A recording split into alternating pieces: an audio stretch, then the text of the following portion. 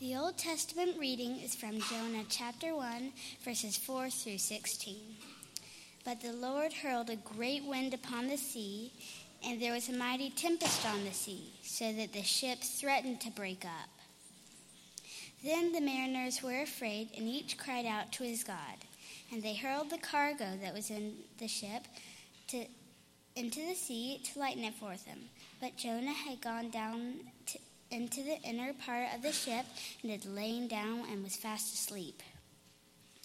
So the captain came down and said to him, "What do you mean, you sleeper? Arise, call out to your God. Perhaps the God will give a thought to us that we may not perish." And they said to one another, "Come, let us cast lots, that we may know on whose account this evil has come upon us." So they cast lots, and the lot fell on Jonah. Then they said to him, "Tell us on whose account this evil has come upon us.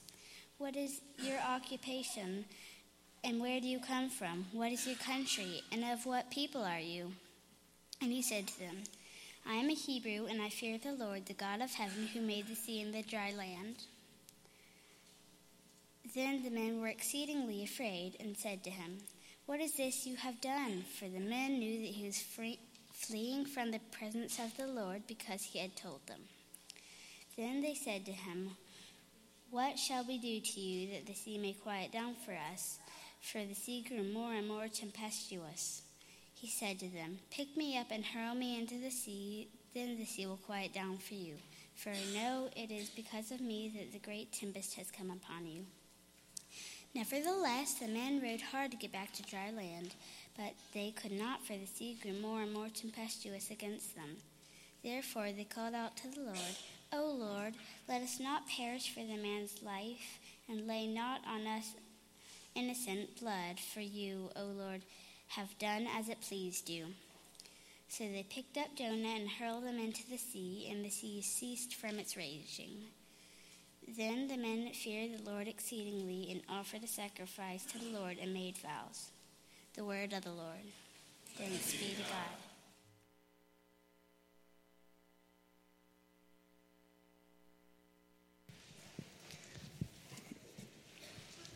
Our offering box is also a step stool.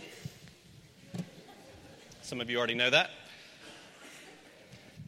Thank you, Ansley. You become a communing member and we put you right to work. Great job. Let me pray for us before we think about this. Father, we come before you again this morning and just thank you for your word. And we thank you that it is living, it is active. We pray that this morning that it would do its good work in our own hearts, that it would both convict and comfort us, and ultimately that it would point us to your Son, Jesus. It's in his name that we pray. Amen. Well, if you were here last week, you remember we began looking at this book of Jonah by seeing that God calls his prophet. Jonah had already been a prophet. He had already done some good work in Israel. He was a bit of a hero in a way, because he had been a popular prophet who had said good things. And then God calls Jonah to do something that Jonah is not very excited about, to say the least. God calls Jonah to cross over boundaries that he was not in any way comfortable with. And God calls Jonah to go and to preach to the city of Nineveh. And Nineveh at the time was known, they were not liked by Israel. They were despised by Jonah. They were a violent, pagan city. And what I said last week and what I'll say over and over again as we look at this letter, that this book is not primarily about Jonah. It's not primarily about how well Jonah did. It's not about his failures, and it's not about his successes. What I want us to see in this book, more than anything, that it is about the compassion of God. That this is about a God who sends his prophet into the world to call ones that he despises to repent so that they might believe in him. And the question that raises for us, and the question that I think this book of Jonah will continue to raise for us, is this simple question: are we who have been shown the compassion of God, are we as compassionate as the God we claim to serve? Are we becoming more like the God that we claim to serve? Are we becoming more compassionate? Maybe another way to ask that question, are we eager to show grace to others because we understand that we have been shown grace? But I also want you to remember that this isn't just, it's not just an individual call for Jonah, that Jonah really represents the people of God. And this book, as Israel would have read this book years after this account happened, it would have been a reminder to Israel of what their role was in the world. It would have been a reminder to them of the way that God thinks about the world. It would have been a reminder to them that they were supposed to be a light unto the nations. That they were to be ones who represent God's compassion and his love for the world. It was a reminder to them that they were no different than the world. That they were God's people, not because of anything that they had done, not because that they had earned it, that it was completely unmerited. You go back to Deuteronomy chapter 7, and God says, I didn't choose you to be my people because you were greater, or you were bigger, or you were more powerful, you were even more moral. I chose you because I chose you. And so that brings up the question, I think this passage this morning especially brings up this question to us, is what is the role of the church then in the world? What's the role? I mean, these are complicated times. These are times that are not, it's not easy to listen and watch the news, whether it's local or national or around the world. What is the role of the church in the world? Why did you come here this morning? What is this body supposed to be about? And maybe to follow that question, what is your individual role as a member of the household of God? If you belong to Jesus, that is what you are this morning, that you are actually a member of God's family. You are a member of his household. So why are you here? What is your role in the world? I heard a story this week from a friend who's a pastor out, he's in L.A., that's not lower Alabama, but Los Angeles. And he was talking about the fact that his neighbors, like the people that on his street, the people that he meets, really everyone he interacts with in his city, for the most part, he feels like they're mostly unchurched and they're mostly not believers. And in fact, they're fairly hostile to Christianity at times, or at least they think it's incredibly backwards and incredibly antiquated, and they even sort of think that, maybe Christians are what's wrong with the world. And so in the midst of that, and being a pastor in this and planting a church in this city and thinking through how do we approach these people, one of the things that he does is he just throws parties. On his street, he throws big block parties, and he invites all of his neighbors, and he also invites a large portion of his church to come to these parties. And he sort of just sits back and watches them interact. That he wants his neighbors to meet and interact and know the people in his church, and he thinks maybe that will have, some effect. And he said after his last party, there's a guy on his street who was really one of the most hardened and cynical that he had met. And he pulled him aside like a day later as they're out in their front yard, and he's like, man, you throw the best parties. And he's like, thanks. And he's like, but, there's these people at your parties. Every time I've come to one of your parties, I don't know how to put it, they're just really different than I am. And he's kind of a higher up at HBO. And so my friend sort of like tentatively eased into this conversation and is asking, well, what do you mean by that? And he said, well, what I realize is that none of the people that I've met at your parties give a blank about everything that I think is super important. And he was even maybe more nervous by that statement and waded in a little further and said, well, what do you mean by that? And he said, well, you know what my life is about. My life is about, rising to the top. It's about money. It's about power. It's about success. And he said, I talk to these people, and it just seems like it's bewildering. It seems like they don't care about any of that. None of that seems impressive to them. He was like, oh. And he said, I've noticed that when I'm talking to them, they're intently listening to me more than anybody else in my life. That they really seem like they want to hear what I have to say. And then they ask me these thoughtful questions. And he said, I feel, he says, it feels weird to say, but I feel like a person when I come to your parties. And he began to ask these questions about why they were different. Like, why are these people different than any other people that he's met? And it's this incredibly simple story, and it's a simple scenario, and yet it's incredibly profound, because what's happening is it's a group of people that are not hoarding together and hiding from the world and not wanting to interact with people who may not believe the same things that they believe, may not talk like they talk, may not look like they look, but they instead are throwing a party and inviting them in to say, we want you to taste of the grace of God. And that's simple, like I said, but it's not easy. And you see that in Jonah. Because Jonah's gut reaction when God calls him is to turn tail and run. He literally gets on a boat and he heads in the exact opposite direction of where God tells him to go. Because what Jonah is thinking is that my ministry was just fine, thank you very much. That I was doing well with people who shared my tradition and who shared my language and who shared my culture and who understood what I was talking about. But I don't really want to go over to those people. And so this passage opens up as we have Jonah boarding a boat in Joppa to go to Tarshish. We have God hurling a great wind upon the sea.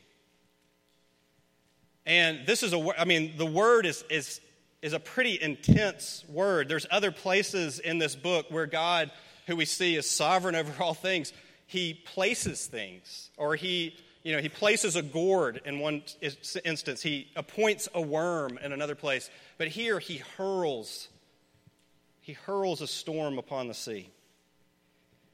And what I think that we'll see this morning is that God is often working out his grace and he's working out his compassion in the most unexpected ways and in the midst of storms that we may not understand. And so what I want to think about is just two things this morning. I want to think about the church and the world in the midst of this storm. And then I want to think about God's compassion in the midst of this storm. The world and the church. As much as Jonah wanted to run away from these pagans, these people that he despised, as much as he wanted to run away from ones he didn't think deserved to hear God's word, God simply will not allow him to do that. God continues to pursue him because, frankly, God loves Jonah too much to let that happen. And because, thankfully, God knows that every one of his prophets, he already knows this, every one of his prophets, I can say with some assurity, every one of his preachers, every one of his missionaries, every one of his disciples, every one of his followers are weak and afraid and scared and selfish. And it is not news to him. And so he continues to pursue Jonah. And ironically, as Jonah is running from Nineveh, as he's running from these people, these wicked people, he ends up in a ship full of pagan Gentiles. I don't think that's a coincidence. I really don't think that's a coincidence. So let's think about the world first. Who are these sailors? Who are these mariners that he's in the boat with? I think that they're a little microcosm of what the world was like outside the borders of Israel. They're people who, they don't know the true and living God. They're apparently from all different places because when the storm hits, they each turn to their own God and begin to worship their own God. They're a little picture of the world. They're a picture of a world that exists, I think, around each and every one of us. Because what you find in this situation with the sailors is also true about our neighbors and our coworkers. And we could say, I think fairly, everyone who's ever existed, that at the core, we're actually very deeply religious. And we're also deeply afraid. We're afraid of dying. And we cry out in the midst of that because we know that there's something beyond our ultimate control. And so this isn't the first time that these guys have been on a boat, right?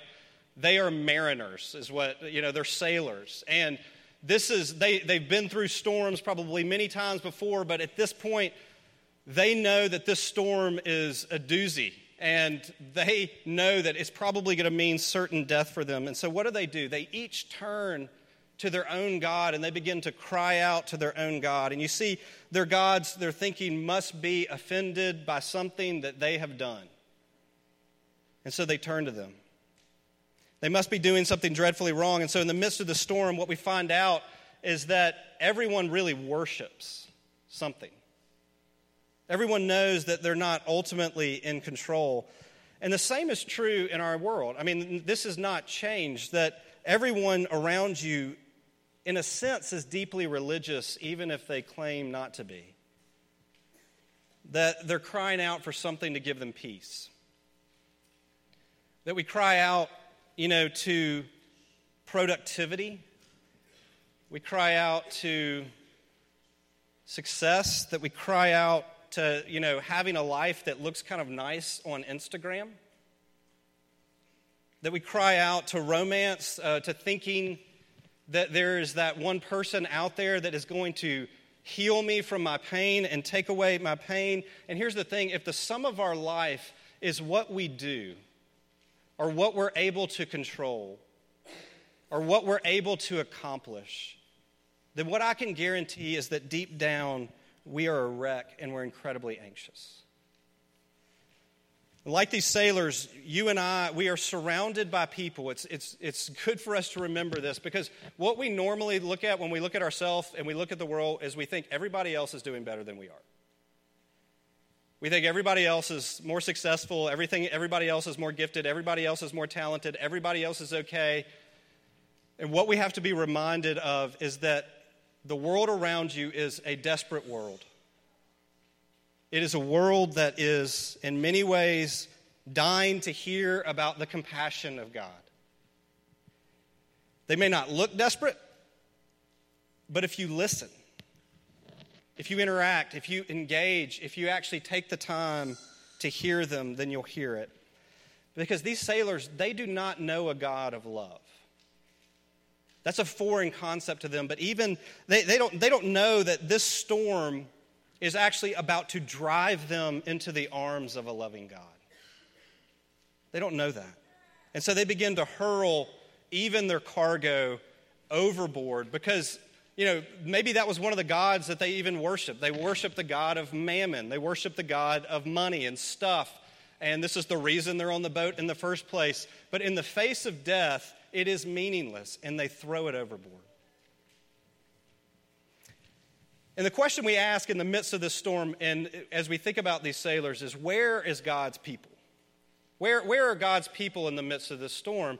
And I said earlier, Jonah really represents the people of God. And where do we find Jonah? Jonah is asleep. He's asleep in the bottom of the boat. He's nestled up against this precious cargo because Jonah is so deeply concerned with himself. He is so concerned with himself that he doesn't notice that his neighbor is crying out and his neighbor is perishing. He isn't thinking about who is in the boat with him. He gets as far away from them as he possibly can. And he sulks in the bottom of the boat until he falls asleep because the truth is Jonah does not care about them. He's too depressed to get out of bed. He thinks, yeah, I'm desperate too. I'm desperately feeling sorry for myself. And I want to ask a question that I've been asking myself this week as I'm thinking about this passage. And I think it's an uncomfortable question that makes us want to run away, and it makes me want to run away. And the question is this: Are we asleep to the needs of the people around us who may be perishing? Are we asleep to the needs of the people around us who may be perishing? Are we paying attention to the people that God has placed right in our midst, maybe in our boat? Are we paying attention that they are desperate and they are crying out? Do we care about the fact that they might be perishing?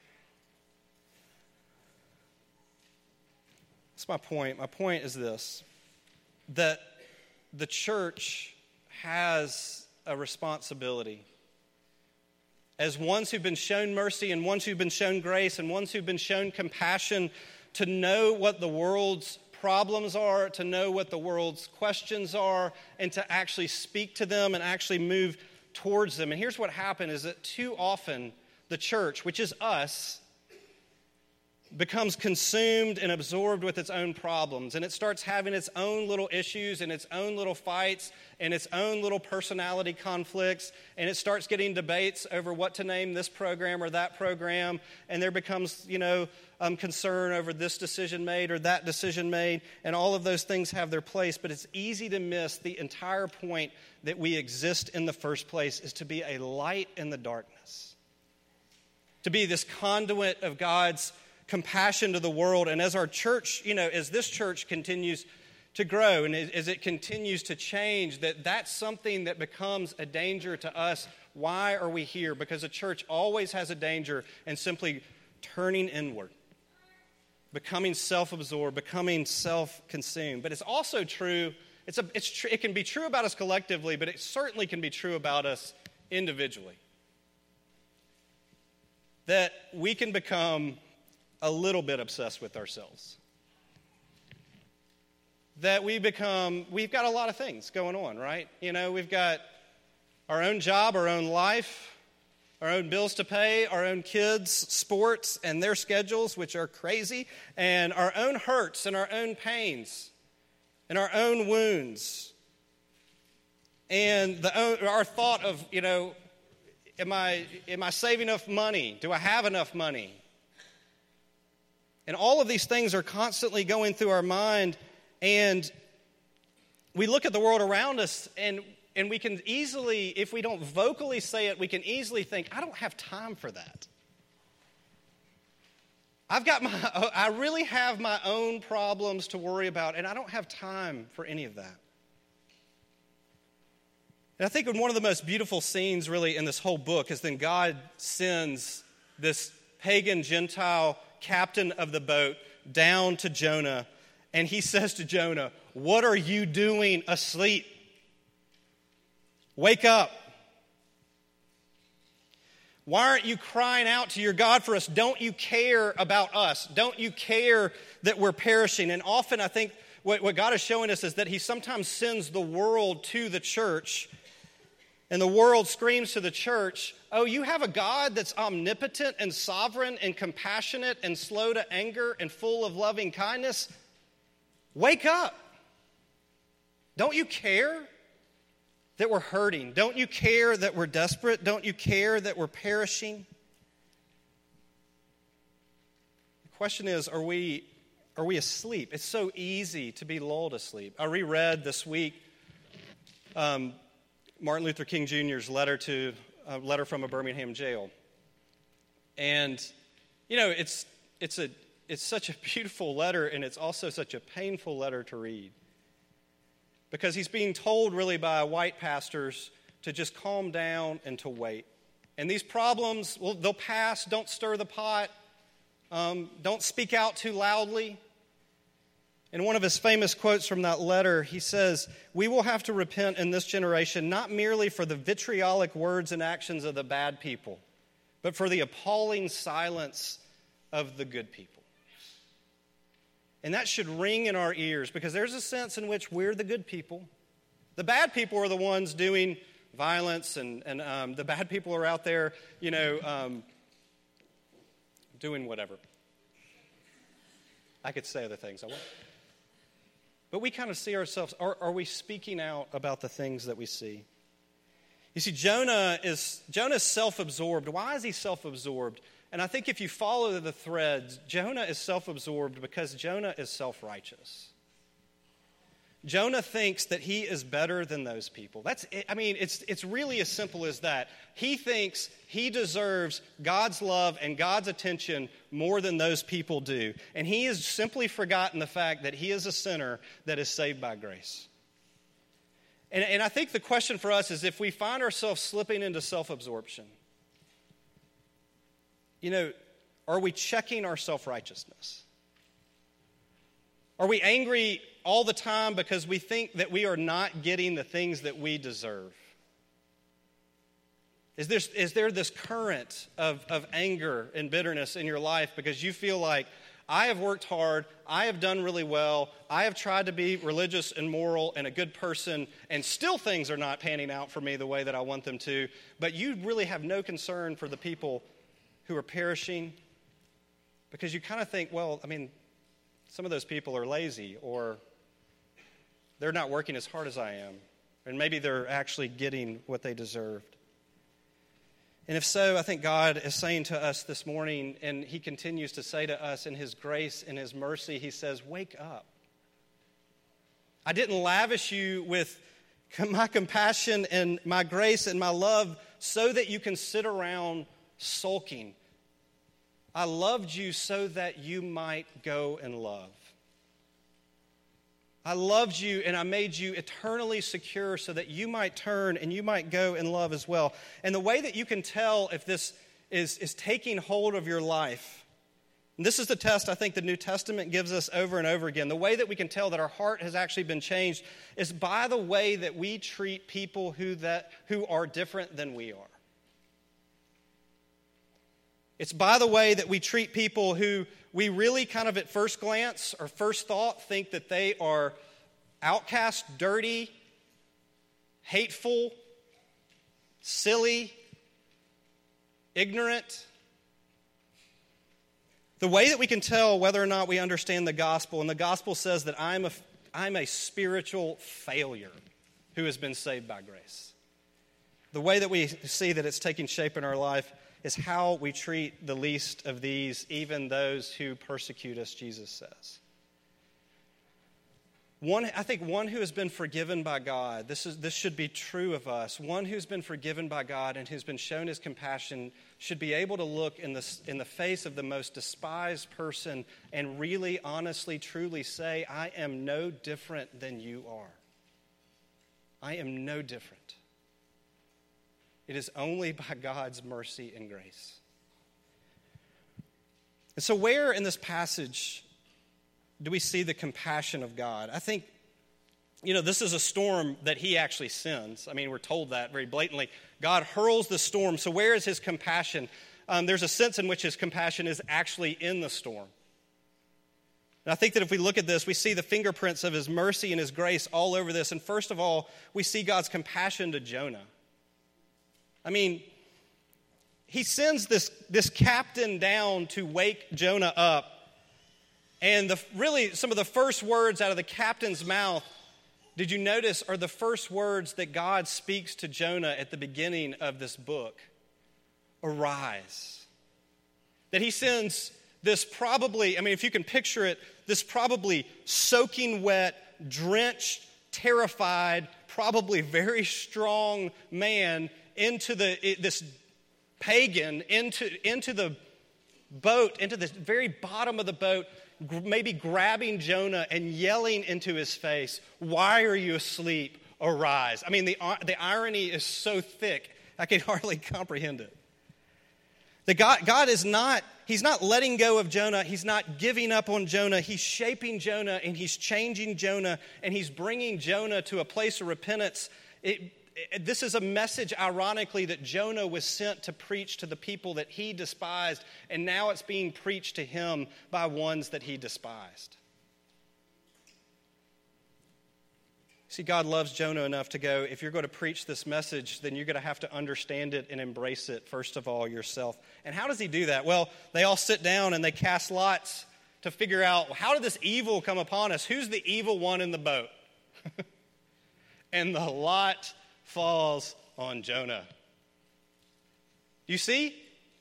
The Jonah is sitting there thinking, these are the evil people out there. And then I think this is the point where I think Jonah actually does wake up. As the lot falls upon Jonah and Jonah starts to see that it turns out that maybe I'm the evil one. And what we find is that God's grace and his compassion, it stings and it wounds often before it heals us. So how does Jonah respond? He responds by simply saying, this is what you need to do now, is you need to hurl me overboard, that you need to hurl me into the midst of this storm.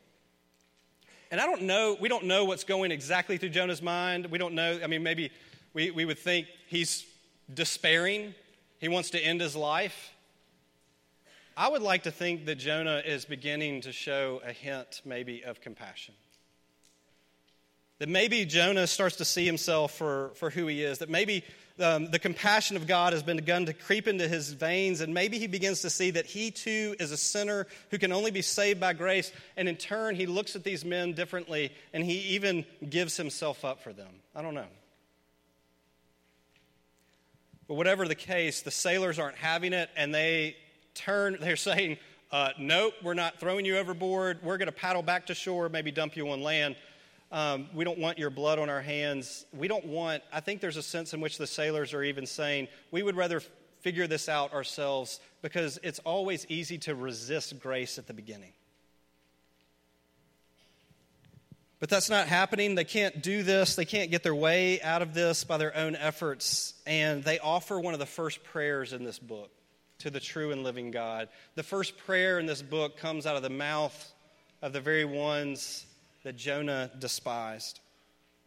And I was reading a commentator on this, and he said, he put it this way, and I'm going to read it because I can't say it better. He said, the people on the boat are not just incidental to the story. They're not just instruments that the Lord uses to deal with Jonah. On the contrary, Jonah is the instrument that the Lord uses to deal with them, bringing them to a knowledge of the living God.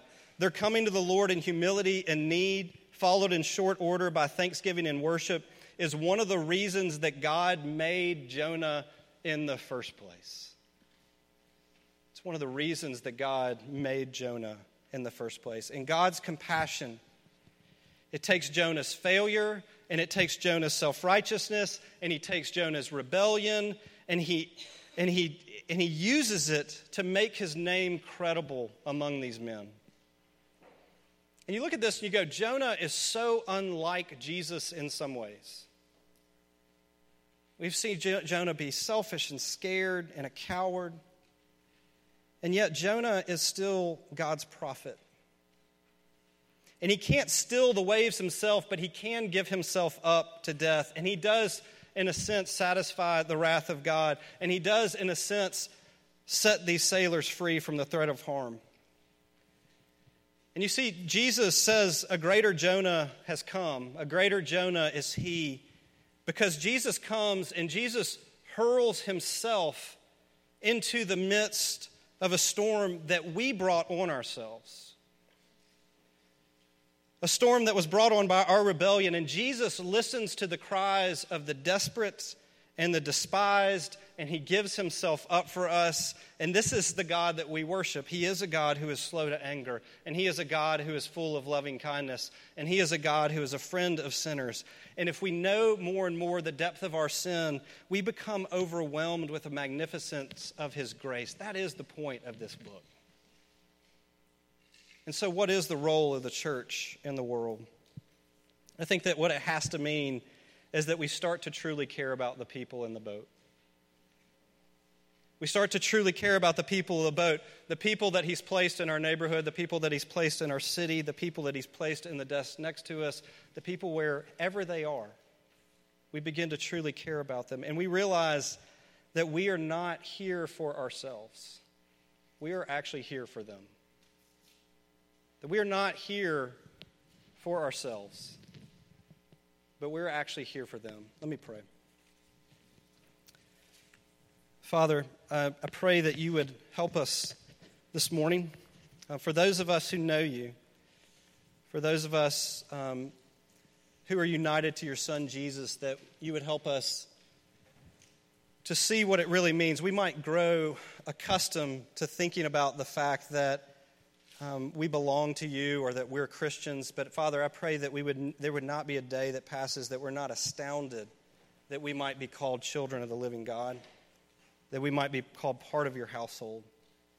Father, I pray that you would continue to shape us and mold us, even as you did like Jonah in this passage, that your grace would come to us and rattle us, that we would continue to stay awake, that we would see that we don't exist here for ourselves, that we do exist even for the people that we may have at one time despised. And Father, I pray that as we learn to show compassion, that it would come from the deep wells of the compassion that you have lavished upon us. And we ask this in Jesus' name. Amen.